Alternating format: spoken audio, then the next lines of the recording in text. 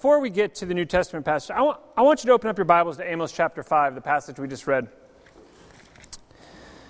And just as a reminder, I love, for those of you with kids, don't ever worry if they're fussing. We love having kids in service, and if you can't hear, sit closer. In Amos chapter 5, I was sitting there hearing that passage and sort of wondering, like, how did it get so bad? How did it get so bad in Israel that they were trampling on the poor and they were taking advantage of these people? You know, the passage we read talks about woe to those who look forward to the day of the Lord, because God is telling the people, hey, when I reconcile these things, it's not going to be good. And if you continue reading in verse 20 or 21, he says, I despise your religious feasts. I cannot stand your assemblies. Even though you bring me burnt offerings and grain offerings, I will not accept them. Verse 23 he says, and away with the noise of your songs. You know, one of the things we're going to talk about tonight is how it got so bad in Israel, and when Jesus came and began to call his disciples, the reason he went about things the way he did. And so tonight we're going to start a new sort of summer series. It's not a series that's going to go through one book of the Bible or multiple things in order, because we're all traveling and things are happening. So we're just going to spend the summer going through the teachings and parables of Jesus, hopping all over the place in the Gospels. And then in the fall, we'll probably start, once everyone comes back from holiday at the end of August or beginning of September, we'll start a series on a character in the Bible or a book of the Bible. And we're actually, for the first time, we're going to have a book that sort of pairs with the teaching that we're going to be having on Sundays, so that you can be reading during the week and doing your own Bible study as well. That'll pair with the things we're going through in here. So, but that'll be later. For this summer, we're going to be going through the Gospels. And we're going to start tonight in Mark chapter 1. So please turn your Bibles to Mark chapter 1. Mark is obviously one of the four Gospels about Jesus. And Mark I like for a lot of reasons, and one of them is Mark is the most succinct of the gospel writers. He writes things very quickly, very abruptly. If you look at the end of Mark, he sort of just ends it, and it's only 16 chapters, and he's very, very. He puts things in for a very specific reason and in a very specific order. And so tonight we're going to start with Mark chapter 1, verses 16 to 28. So please follow along with me, either in your Bibles or on the screen. Mark chapter 1, starting in verse 16. As Jesus walked beside the Sea of Galilee, he saw Simon and his brother Andrew casting a net into the lake, for they were fishermen. "Come, follow me," Jesus said, "and I will make you fishers of men." At once they left their nets and followed him. And while he had gone a little further, he saw James, son of Zebedee, and his brother John in a boat, preparing their nets. Without delay, he called them, and they left their father Zebedee in the boat and hired men and followed him. They went to Capernaum. And when the Sabbath came, Jesus went into the synagogue and began to teach. The people were amazed at his teaching, because he taught them as one who had authority, not as the teachers of the law. Just then a man in their synagogue who was possessed by an evil spirit cried out, "What do you want with us, Jesus of Nazareth? Have you come to destroy us? I know who you are, the Holy One of God." "Be quiet," said Jesus sternly. "Come out of him." The evil spirit shook the man violently and came out of him with a shriek. The people were all so amazed that they asked each other, "What is this? A new teaching and with authority. He even gives orders to evil spirits and they obey him." News about him spread quickly over the whole region of Galilee. This too is the word of the Lord. Thanks be to God. So, Jesus has started to call his disciples. And if you read a little bit beforehand, what's happened is John the Baptist has been put in prison. And Jesus has taken this as an indicator, among other things, to begin his ministry. And he starts by calling these boys to be fishermen. If you've ever done a study on this, you know they were probably teenagers. The disciples probably varied in age ranges. But when a rabbi calls, it would have been a huge honor. It would have been a huge honor that a rabbi would come and call them by name and say, "Hey, come and be my disciple." And so they do. I mean, maybe They were sick of the manual labor. Maybe they were sick of fishing all night. Maybe they were sick of the smell of fish. I mean, we really don't know. But we do know that one of the things the disciples did by leaving their families and by leaving their family trade was they completely went against the cultural norms of the time. In ancient Near East culture, children were to stay home and work at the family trade. If the men were married, they would go off, but at this time they were supposed to stay there and care for their parents and work with their father. So that when people got old, there was no, altar time. There was no old folks' homes back then. Family took care of one another. And for them to leave their nets and take off after this rabbi would have been a big deal. Jesus will challenge later in his ministry the synagogue system and the teachers of the law and the Pharisees and Sadducees, but he also challenges the very structures that we think are most important. We see this in his teaching about family later on. Some of you might be aware of the Matthew 12 teaching when his brother and his mother come and they say, Jesus, your family's outside. And Jesus says, who's my family? It's those of us here worshiping together. Jesus is constantly looking at these systems we have set up and said, is this really the best way? Is this really most important? And following Jesus, if you haven't figured it out yet, is not normal. It will go up against your cultural identity. It will go up against the cultural norms. Wherever you come from, following Jesus will sooner or later run headfirst into what you think is the way to do it. And he will say, like we talked about last week, let me show you a better way. And we see the same thing with James and John, the sons of Zebedee. Last week I joked with Jenna about baby names. I suggested Shamgar. We read Judges, and I said, Shamgar would be a good name. Now I'm sitting here thinking, I think Zebedee would be a good name. But think about these boys. Think about these future disciples. Here they are working, and Jesus comes along and says, hey, I got a plan. Would you do it? I'm obviously not asking you to leave your job, but if Jesus called you to a new career, would you be willing to trust him? For me, it's sort of an unfair question to ask, right? It's not really something that applies to me in the same way, but I've known pastors who felt that Jesus was calling them to something different. There's an author. He used to be a pastor of a big church. His name's Francis Chan. He was pastor of this big church in California and this great ministry, and he felt that God was calling him to work in the inner city of San Francisco and planting home churches. And his contemporaries and his friends said, why in the world would you worked so hard to build this church? Why in the world would you do this? And Francis Chan said, I'm not positive, but I'm about 75% sure this is what Jesus wants me to do. And they said, why would you give it up? And he said, because I feel like this is what God wants from me. I'm pretty sure these disciples, these young men, were not 100% sure. I'm pretty sure these disciples were not 100% sure to say, I know this is going to work out great. Here's a rabbi I don't know. Sure, it's an honor to be called by a rabbi, but what if this doesn't work out? Is Dad still going to be here to help? What would you do if you felt like Jesus was calling you to something totally different? Well, as the story goes on, we see that Jesus had a reason, and that it would be a different thing following him, that he was worthy of following, because what happens in his first teaching time, something like out of a movie, something very dramatic happens.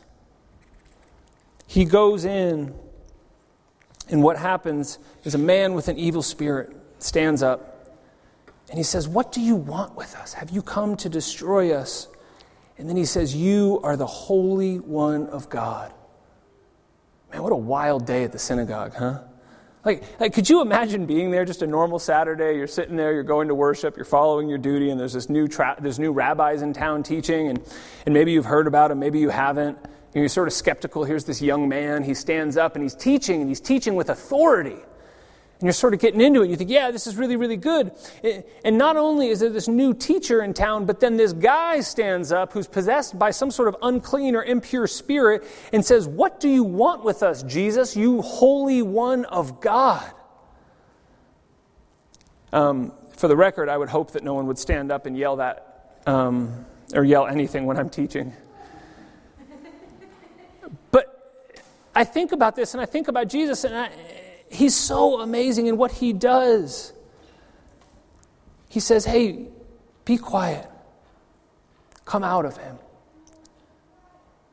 And we don't know exactly what was happening with this man, whether it was sin, whether it was demonic, whether it was whatever happened. But Jesus controls this situation. And He tells him to be quiet and controls this evil, impure spirit. And immediately He shows not only was His teaching from God, but that He has the power of the Spirit to control the evil forces of this world. You know, and we've talked about this before in here. Why in the world did Jesus not just let him say, yeah, I am the Holy One of God. Yeah, I am the Son of God. You should probably listen to me. You know, if you read on in verse 34 in this same passage, the very next paragraph, it says that Jesus healed many who had various diseases and drove out many demons. But He would not let the demons speak because they knew who He was. Same passage is also in Luke chapter 4, that Jesus, when He began His ministry, would not let these evil spirits speak and say who He was. And I always wonder, why? You know? Why not just let people say who He was? Why not let these things speak up for Him? Maybe He could have avoided some of the turmoil and the hardship. Maybe He would have had more followers. It would have been clearer. But people were so attracted to Jesus and His miracles and His healings that they were not able to even see the reason behind it. You know, we do the same thing today. We get so drawn in by presentation, and we get so drawn in by something that attracts us to it that sometimes we don't see the reason behind it. Think of the passage with Amos. How did they get to the point where there was so much injustice and that their worship became so empty? They were just going through this worship. They were going through these sacrifices, and somewhere along the way they forgot why they were doing it.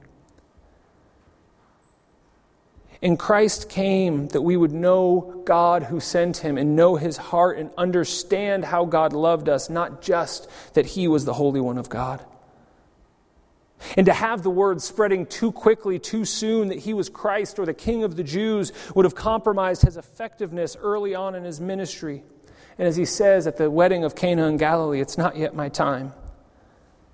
Though the time will come, as we know, when Jesus would proclaim exactly who He was and what He came to do.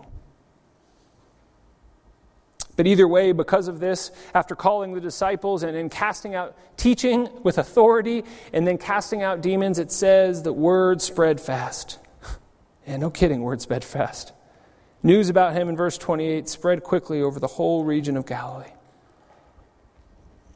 You know, one of the details Mark tells us that he's very, very clear about is that Jesus taught with authority. That Jesus commanded authority in some way, shape, or form. And that when He offered, whether it be the disciples to become fishers of men or fishers of people, however the Scriptures write it, it's no surprise that they followed. And I want to just mention two things here that I think are really important when we think about this idea of authority and what it means to teach with authority. The one is that Jesus, when He taught, was not trying to appease everyone. You know, when we look at the idea of authority in this life, we cannot be people who are trying to please others.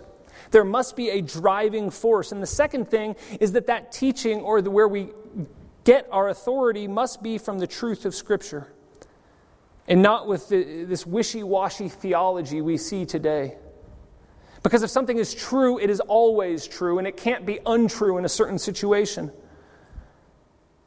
And this is the burden we sort of have, right? This is the burden as Christians. We want to represent Christ to the world, but how do we do that? Because many have tried and failed. You know, there was this whole movement in the 90s and 2000s, the what would Jesus do thing, right? You get these bracelets and everything. Like, how do we know what Jesus would do? How can we understand this? Because many have tried and many have failed. Well, first, let me remind you all that the word authority has been absolutely ruined for us. The word authority has been absolutely ruined for us. Every single one of us in this room can think of a person who we saw as authority in our life who let us down. I can think of 1, 2, 3. I got 4 right there in about 6 seconds. People have wrongly defined authority for all of us. And it's happened for all of human history. It seems like it's only getting worse. I mean, really, think about how it seems like things are getting horrible. One of the things I see and think about all the times is all the things we read and stories we see about the police problems in the United States. How there are people who abuse authority and take advantage of others. More globally, think about the civil rights injustices happening around the world.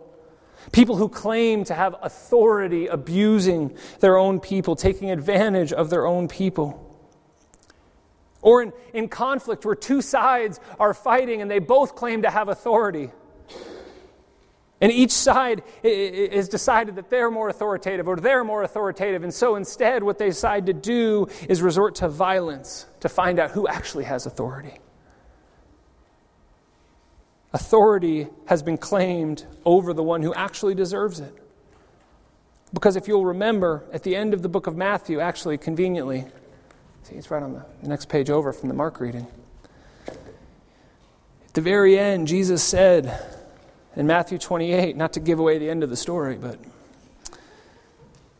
Matthew 28:18, then Jesus came to them and said, all authority in heaven and on earth has been given to me. Therefore, go and make disciples of all nations, baptizing them in the name of the Father, the Son, and the Holy Spirit, and teaching them to obey everything I have commanded you. Surely I am with you always to the very end of the age. How do we have authority? How do we be a fisher of people? How do we be one who makes disciples and calls people and has people drawn to us? I'm pretty convinced that the way to have authority in this world is to give it away. I'm pretty convinced that the way for us to have authority and success is to give authority to Christ in all we do.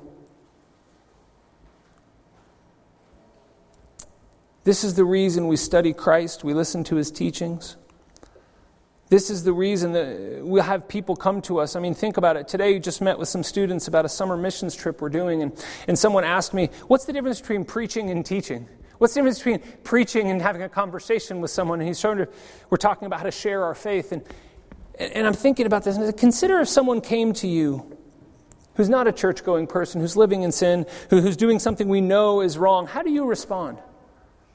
Do you respond authoritatively? Do you respond with just a simple black and white, right and wrong, and go and change your life?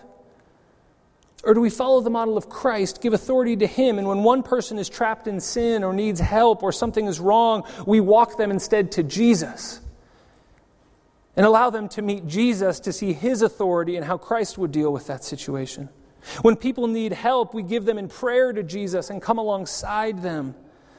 When we have trouble at work, when we have trouble in school with relationships, we give those things to the authority of Christ and do not try to control them ourselves. That's the same way the people of Israel got to that situation in Amos. They clung so tightly to control and to power and to ruling the people that eventually their worship just became empty. They became proud and arrogant. They were so assured of their own success. They cling to authority that God said, you don't get it. I hate your worship. It doesn't do anything. Jesus did not make people come to him. He did not draw a line in the sand and say, you have to be this good, this pretty, this smart, this put together. He simply went out into the world and shared the love God had for people. And that's what he's calling us to do, is to give the authority given to us by the world to Christ, that he would use us to love this world. And then you will have authority. You want to have authority in your home? Give the authority to Christ. Husband and wife, be mutually submissive under Christ. You want to have authority at work or school or in relationships? Give those things to God daily in prayer. When a situation comes up, you don't know what to do. Spend time in Scriptures. Ask an older brother or sister or a friend in Christ what to do, and take control away and pressure away from you. Some people are going to think you're absolutely crazy. Some people are going to think, why in the world would you not want to get more power and more control when you can? But remember, people also thought Christ was crazy. And us being Christ's disciple is submitting to him and saying, I don't know where this is going to go if I drop my net. I don't know where this is going to end up, and I'm not 100% sure I'm ready for this. But I trust you. I'm not sure if this is going to work out exactly how I want, God, but I'll go. Even if we are under the authority of people in this world who do not honor God, that is their issue, not yours. Your issue is what you do. You are responsible for your actions. And if you want to be a fisher of men, if you want to be a fisher of women, if you want to be someone like Christ who draws people to yourself, that Christ would know who sent them, or that they would know Christ, and that they would know who sent them, submit to Christ in all things. Because following any one person will never work out well.